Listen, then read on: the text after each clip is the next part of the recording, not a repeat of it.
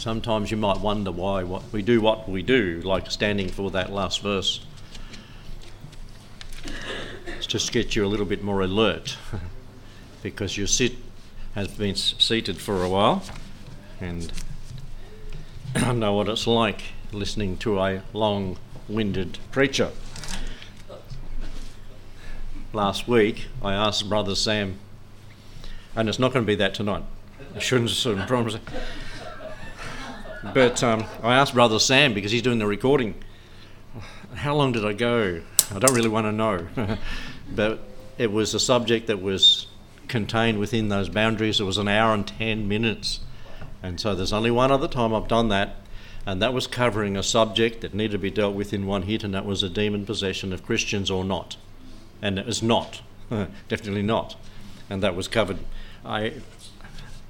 35 years ago, that one, and I can clearly remember those sermons. But tonight we look into Matthew's Gospel, chapter 18, and we covered the parable the last a few weeks ago when we did this. But tonight we're just going back to what I said we would cover: the tormentors. What are the tormentors that is spoken of here? He's going to be delivered unto the tormentors until he had paid the last debt or last thing that was due him. That's in verse 34 of chapter 18. Let's pray and ask God's blessing. Thank you, Heavenly Father, again for your word, that we have a guide in this dark day, something that the Spirit of God can use in the Christian's life to keep us on track, a light to our pathway, a guide to our life. Life itself, the bread of heaven, the Word of God. Minister that to our lives today. Be with those that can't be here because they're not well and may be listening in. Be with the missionaries and Brother Andrew and Rachel as they may be listening in their morning service this time of the day. Lord, bless for your glory and praise in Jesus' name. Amen. God demands that we demonstrate mercy, the mercy of forgiveness to other people. The principle of forgiveness is right throughout Scripture. Even with the first sin that was committed, well, there were other sins, but when Cain killed Abel, God later on in the law said, if a man sheds blood, by man shall his blood be shed. God was merciful and allowed Cain to live, remember, after that he'd killed Abel. And so right from the beginning, God has been merciful and forgiving. It pervades Scripture. And so we're going to examine this mercy, this forgiveness, in a parable, in a prayer, in a picture, and in practice. First of all, in this principle of forgiveness is shown in this parable that we have before us. Notice in verse 28 of these verses of chapter 18, but the same servant went out and found one of the fellow servants who owed him 100 pence. And so there was billions of dollars owed by him, for which he was forgiven.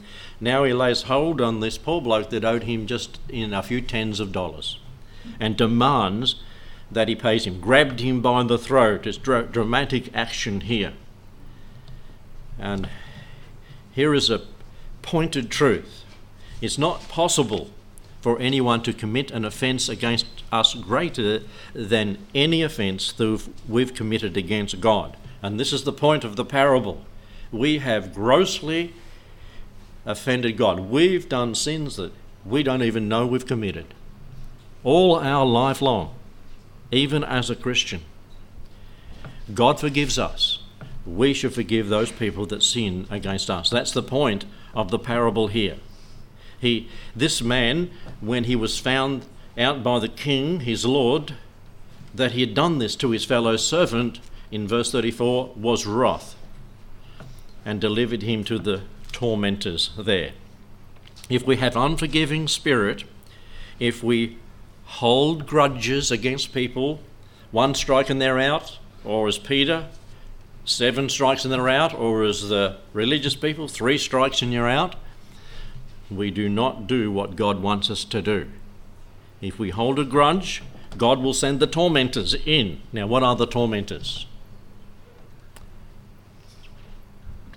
Have you got any tormentors in your life? Well, after we've pointed a few points out, they're in the bullet in the outline there, I believe. The first one is physical tormentors. When we don't forgive those that have sinned against us, we will suffer physical problems. And that's where a book has been written by S. Macmillan, None of These Diseases. And he makes some of the following comments regarding the fact. For centuries, scoffers have ridiculed the advice of Jesus, love your enemies, as being impractical, idealistic, and absurd. Now they're recommending it as a panacea for many of man's ills. They finally figured that this is truth. God gave it, the Lord Jesus. When Jesus said forgive 70 times 7, he continues here, he was thinking not only about our souls, but of saving our bodies from ulcerative colitis, toxic goiters, high blood pressure, and scores of other diseases. You see, we live in a sinful world and have to be careful. If you've got some of these things and other diseases, it doesn't mean that you're an unforgiving spirit, but it may, and we need to look at ourselves. We should examine ourselves as we did before the Lord's tables to see if we have sinned. Lord, show these things unto me.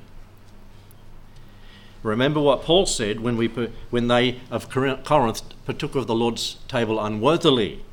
For this cause many are weak and sickly among you, and many sleep or have died, because of the unconfessed sin or partaking of the Lord's table unworthily, or not getting it right with a brother or a sister. And he continued here in this quote, in life's frog ponds, perhaps we're able to outcroak our fellows, but it might truthfully be written on many thousands of death certificates that the victim died of grudgitis. I don't think you find it anywhere on a tombstone. He grudged this person. He would not forgive. And he had a disease that he couldn't get over and overcome. And he continued here, we have heard people say from beneath clenched teeth, I'll get even with this skunk, even if it's the last thing I do. And often it is the last thing they do. And he goes on, lab researchers have repeatedly proven that our attitudes affect our body's immune systems, which affects our health. Have you noticed that people who are unforgiving can have many of these diseases? An unforgiving spirit, an attitude of grudge, ill feelings, nursing these things. Hey, you have offended others. They could hold grudges against you. Time to get it right. And we'll show you how as we go through. There's the physical tormentors we've mentioned. There's the emotional tormentors too.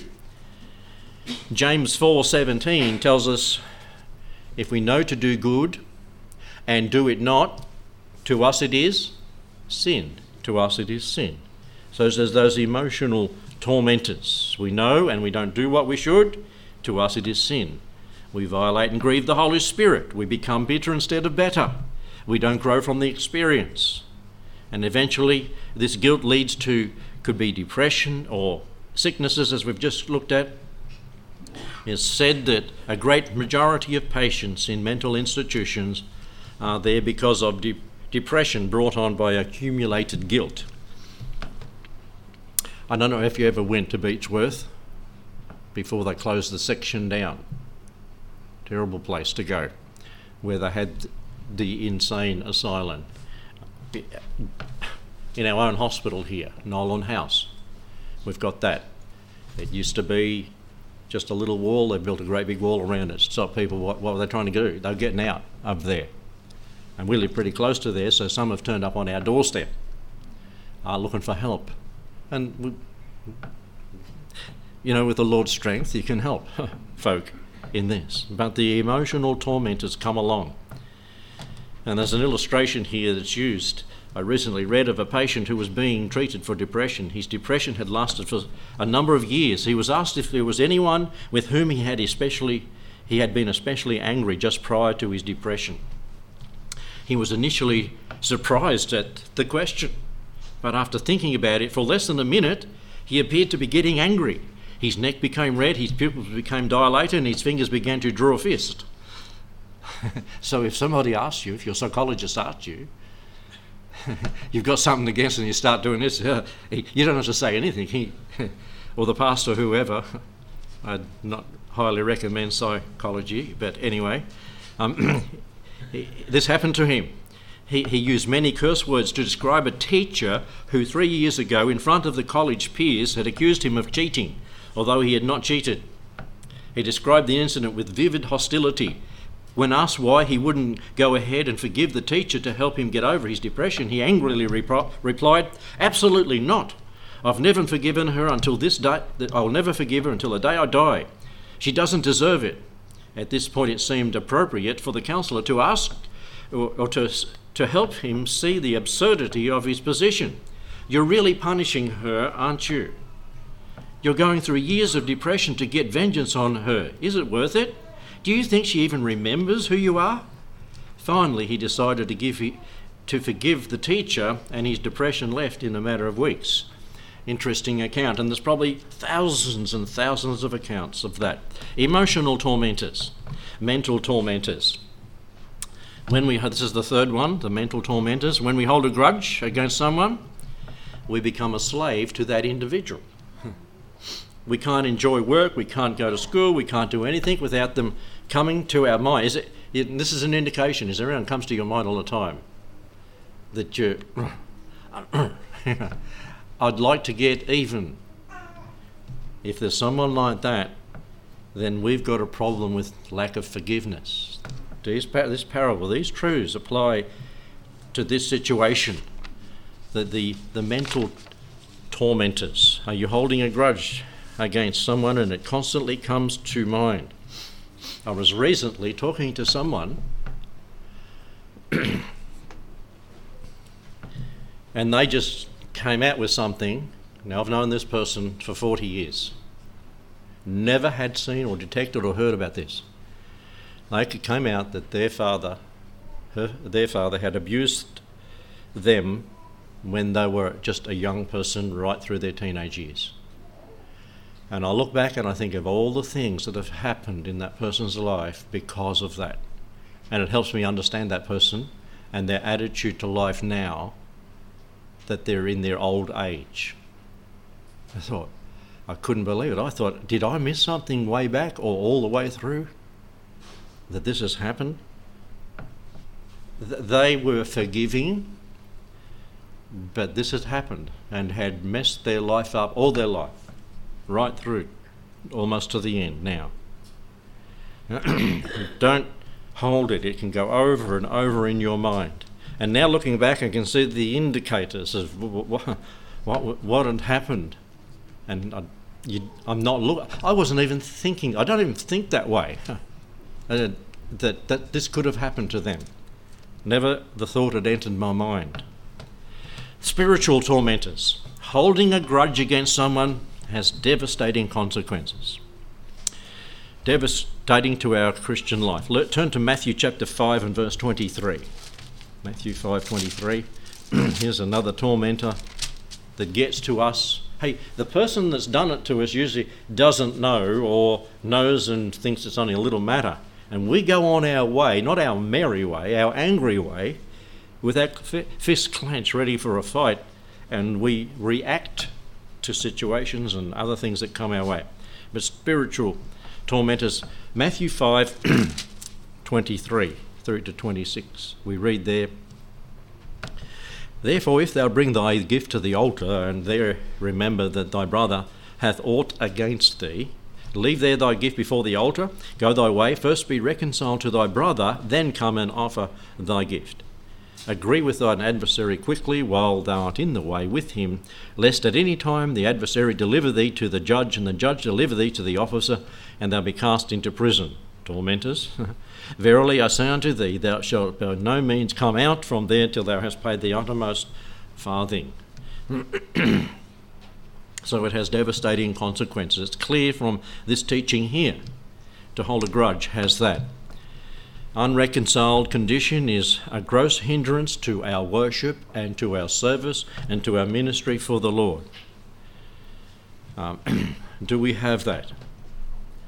It seems logic as we pray, forgive us our trespasses in the same way or as we forgive those who trespass against us, said the Lord in Matthew chapter 6 and verse 14. So who pays when we don't forgive? We pay. We pay the price. It's not worth the price. Give it to the Lord. The principle, the second principle, that was a principle in a parable, the others are not as long. The second one is a principle in prayer.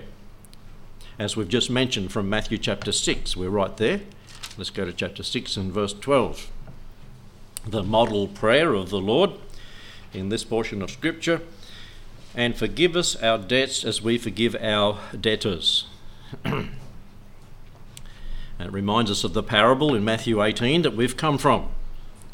We owe a great sin debt as that man did, and he was forgiven. Should not we forgive others, not hold the grudge? How are we handling our debtors? Good fellowship with the Father depends on good relationships with others. Are we holding grudges against others? A good indicator that we might be out of fellowship with God will be the way the unmerciful servant treated. We have gone out of fellowship. He went out. Remember in Matthew 18, he went out. He's out of fellowship. He's out of sorts with the Lord. He's out of sorts with himself and with other people. So there's a principle in prayer. There's a third principle, the principle in a picture form. This is found in John's Gospel, chapter 13. Haven't looked at it much from this angle before, but in Matthew 13,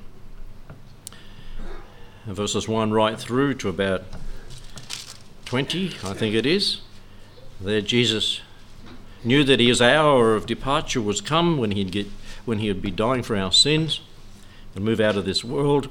He loved his own unto the end, and then he girt a towel about him and washed the disciples' feet. And the word washed and wash in these verses translated from two different Greek words.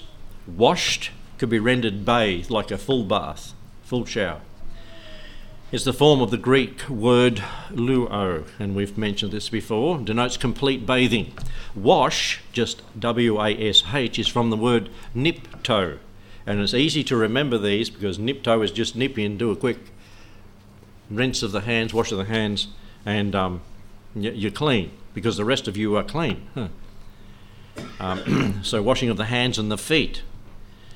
And the imagery here is someone returning from the bath house, because not everyone had a bath in their house. I remember down at Jerusalem in the southeast corner, you go underneath everything that is above you, just near the Temple Mount, and go into all the priest quarters and the baths they had there for washing themselves in preparation for service. But they were having a full wash, not a nipto, not a nip in and get it done quick with the hands and the feet. So when they returned from the public baths in those days, they didn't have bitumen, they didn't have concrete to walk on, they had dirt. By the time they got home, their hands could be dirty from opening things, and their feet certainly would be. And they had to wash their feet. And so it is with us. We have been completely cleansed by the blood of Christ. We only need to get saved once.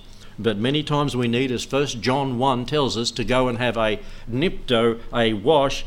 Please forgive me of this sin and that sin that I've committed. The Lord goes on to give an important command based on this illustration, a demonstration to the disciples here. Ye ought also to wash one another's feet. Now, contained in this whole thing is the idea of forgiveness, isn't it? The idea of cleansing is forgiveness. We ought to wash one another's feet. We ought to forgive one another. And so this principle of forgiveness and mercy toward others, not holding a grudge, is shown in Matthew 13. Forgive as you have been forgiven. And it reads in Romans 5:8, but God commendeth his love toward us in that while we were yet sinners, Christ forgave us. Jesus has said, I forgive you, you forgive each other. Walk in harmony and spiritual fellowship one with another. And as 1 John says, if we say we have fellowship with him and we walk in darkness, we lie and do not the truth. So this is important business that needs to be taken care of by ourselves individually to get right. The fourth principle, the principle in practice. God has commanded us to forgive. So forgive. It's not an option, it's a necessity. And the key to forgiveness is seeing the offender as God sees him, as an instrument that God has used to do something in your life.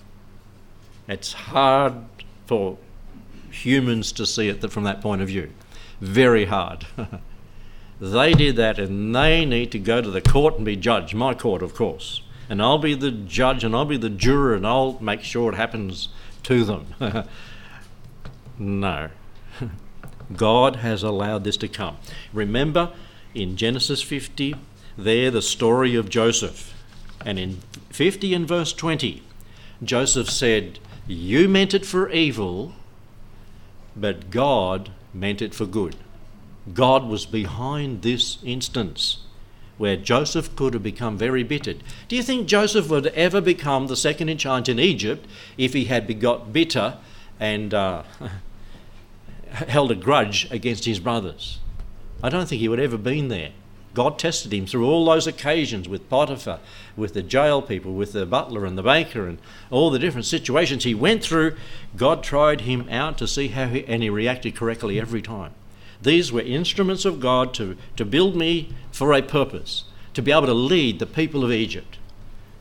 Second in charge and make right decisions. You see, Pharaoh could leave it to him and trust that everything was right. Remember, Potiphar came to the same conclusion. I can leave it with Joseph and everything will work out. God's with him. I can trust him completely. Can God do that for us? Or are we unforgiving and God doesn't trust us with people? God doesn't trust us with others. But the brothers weren't thinking that way. They thought, oh, Dad's now dead, and so Joseph's going to get even now. He never thought of getting even. They were trying to protect themselves, and he said this in 50 and verse 20 of Genesis. Now, to solve the problem if we have a grudge or we are unforgiving towards somebody, discover first of all what made the relationship break down. Ask the Lord to show you, to remember that offence that has been committed, that you have offended someone or someone has offended you and you've got the grudge going. And list these offences toward the ones that you have committed toward he. Put yourself in their shoes and let them put themselves in your shoes. But list the offences on both sides that could be. Confess the sin to the Lord. Remember what David did in Psalm 51 and verses 1 to 4. Again, he said, when he was confessing his sin with Bathsheba, he said this, against thee and thee only have I sinned. Who is he talking to? Bathsheba? Bathsheba's husband? No, he was talking to God. Get it right with God first. That's the primary person we need to be dealing with. And as 1 John 1, 8 to 10 tells us, admit, acknowledge, or literally to say the same thing as God. I have sinned. Name the sin. Well, I have sinned all day. It's not getting specific enough. Get to the point. What is it? And with the person, if we have something, a problem that's holding us back in our Christian life, or we're becoming bitter and not better, or this thing is repressing our Christian life, confess this to the Lord. Confess, get it right. Find what it is and confess it to the Lord in those verses. Secondly, forgive the other person. And we just mentioned what forgiveness means. Forgiveness is surrendering all claim for payment, never to bring it up again. This means that we don't just let it go, we forgive. It means that we bury the hatchet. We bury the hatchet and we don't leave the axe handle sticking out of the dirt just in case we need to grab it quickly. It means putting it away for good, not leaving opportunity to grab it in time of need. Look, bring it out on another person. Forgiveness is a duty, a necessity, something commanded of us. Forgive the other person. Remember, we've said that when we know what we ought to do in James and do it not, we feel guilty and ultimately repressed by this. The opposite is true too. When we know we've done right, or we know we've been convicted that we need to do right and do it, it brings relief, it brings forgiveness, and it brings the joy of the Lord. The Lord said in John 13:17 that we referred to before, if you know these things, happy are ye if ye do these things. Happy are ye, joyful. Thirdly, ask forgiveness, and this is all in the outlines in the bulletin there. Ask forgiveness of the other person. Don't put it off to another time. Put off the old man and then put on the new man. Ask forgiveness of the other person. They might react, I didn't know. They may react that way.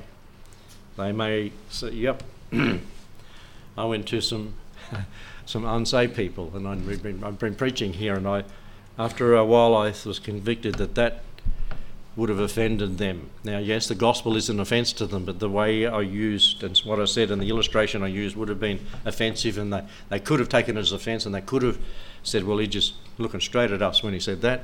So I went round and talked to them. The man of the house, oh, no, it's okay with me. And the lady of the house, yeah. I remember that. And they knew, they remembered that. And I won't say what it was. But ask for forgiveness of the other person and do it quickly. The danger in waiting is what? You might say, nah, I'm not going to humble myself like that. You'll be tempted not to ask for forgiveness. Do it now. If it's in your hand and in your heart and in your mind, do it now. Don't seek to put it off to another day. And don't let it fit into your schedule. Do it now. It's most important that you get it right now, as with the Lord. In Psalm 119 verse 60 it reads, I made haste and delayed not to keep thy commandments. I did it now. It's commanded of me. It's a duty I need to do. Do it quietly if necessary too. If it involves two people, the offence, that is, you need only in reconciliation to involve those two people. Minimum number of people. If you have been offended by someone and held a grudge against them, without the person having known that you've begrudged them, then the only people that are the problem is you and God. Minimum number of people. You and God. Get it right. Because you can open a whole can of worms if you go round saying, I was offended with you, and tonight everyone's out the back, at the front, whatever. You offended me, I offended you, and what? There's some things that come under the blood and we can forgive between us and the Lord. He knows our heart, our mind, and what we're thinking. You were the only person involved in the offence. You and God should be the only ones to get reconciled. And that's why Psalm 51, David got it right with the Lord, but he knew others had been involved. He got it right with them. And this is the meaning of Proverbs 17:9. The idea of love covering a multitude of sins means that whenever possible, love lets go of the offence and love covers the sin. There's no need to ask for forgiveness. It'll only bring up hurts.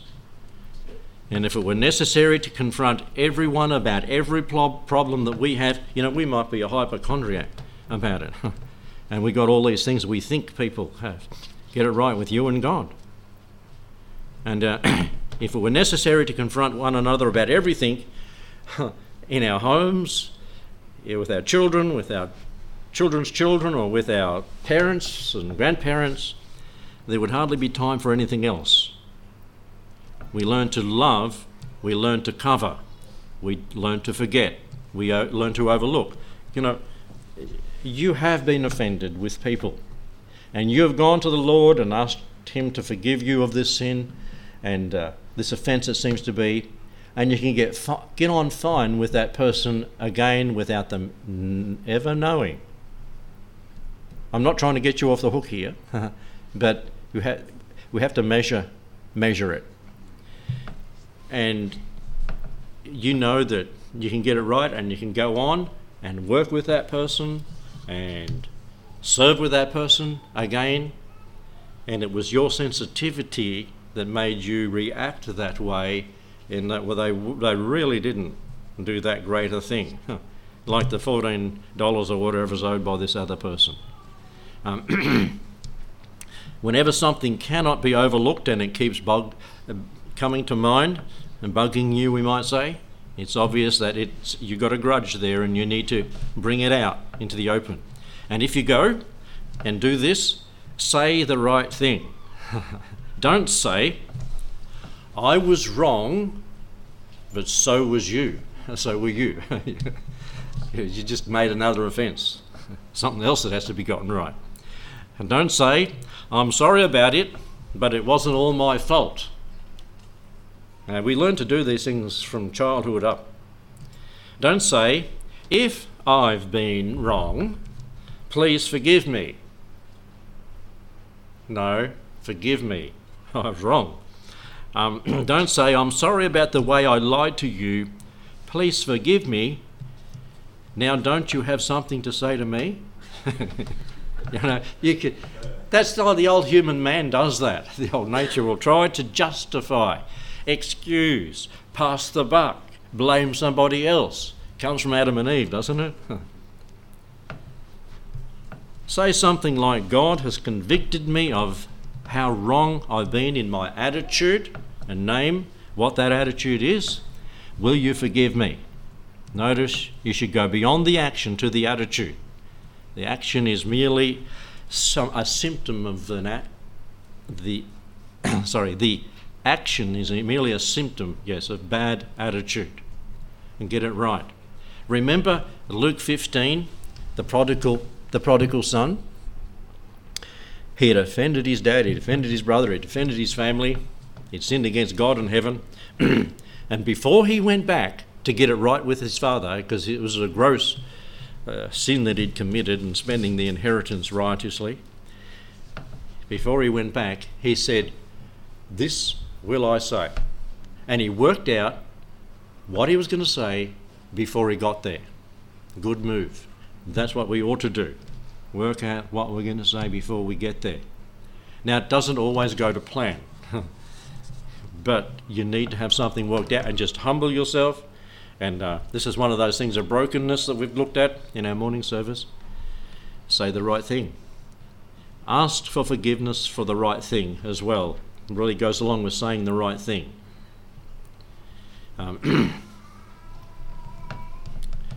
The right thing. Don't shift. Don't get off the subject. Don't minimise the situation, and don't let them minimise the situation. To you this is important. To them it should be important. They might say, oh, no, don't worry. It's all okay. But really they're not getting it right. Make sure that before you leave that it is understood what you're saying, what you're asking for. And as Romans 12:18 tells us, if it be possible, as much as lieth in you, live peaceably with all men. With all men. And the Hebrews tells us, follow after or pursue peace with all men. 12 and verse 14. And, if necessary, make up for any loss that has been incurred by you doing what you have done. You might have involved stealing or taking or doing something. And this principle is seen in Zacchaeus' life. If I have wronged anybody, I will pay them whatever fold, so many fold, to reimburse them for what I've what loss they have incurred from me doing that. Now, if I refuse to forgive, we wear the grudge. We wear the problem. Our life goes on. Well, it doesn't go on. It's basically on hold until we get it right. It's like, can't move forward from here because there's a situation I haven't got right yet. And bitterness can take over. Let's turn to Hebrews chapter 12 and verse 14. Hebrews 12 and verse 14 and 15. Follow peace, and it's talking about discipline and chastening and problems in the Christian's life in the previous verses. And it reads, follow peace with all men and holiness with it, without which no man shall see the Lord. That's the way we want to go. Looking diligently, lest any man fail of the grace of God, lest any root of bitterness springing up trouble you, and by it many be defiled. That's the end situation. Bitterness takes root and will poison the rest of your life. It will poison the people around you. You'll have a way of saying things to people that cuts and hurts. Folks, I know about it. I've been on the receiving end of those that have become bitter instead of better when they've been in a situation, an unforgiving situation, and it's not nice. It's not nice to see what they do to their families, the closest to them either, because that's where they really reveal themselves. And so, if there is someone you have not forgiven, remember these truths. Just going back over, you are living in willful disobedience to the Lord. Matthew 18:22. Secondly, you are subjecting yourself to physical, emotional, mental, and spiritual tormentors. Thirdly, whatever offences was committed against you is insignificant compared to the offences that you and I have committed against God. Fourthly, you will not experience joy and blessing or spiritual growth until we get out and forgive. Get it right. And fifthly, you're putting yourself above God in making the judgment, as you have. God places a responsibility clearly on ourselves. You might say, they wronged me, let them come to me. That displays an unbiblical, ungodly attitude. Someone must take the initiative. Remember, God took the initiative. While we were yet sinners, Christ died for us. To build that relationship and to be reconciled with us, he who had done nothing wrong took the step toward us and continual steps toward us to forgive us. Remember that always. And the parable that we started with is so true. The King has forgiven us all and everything. Shouldn't we forgive one another and not build up this grudgeitis, this bitterness in our lives? God, give us grace to do what's right. Let's pray.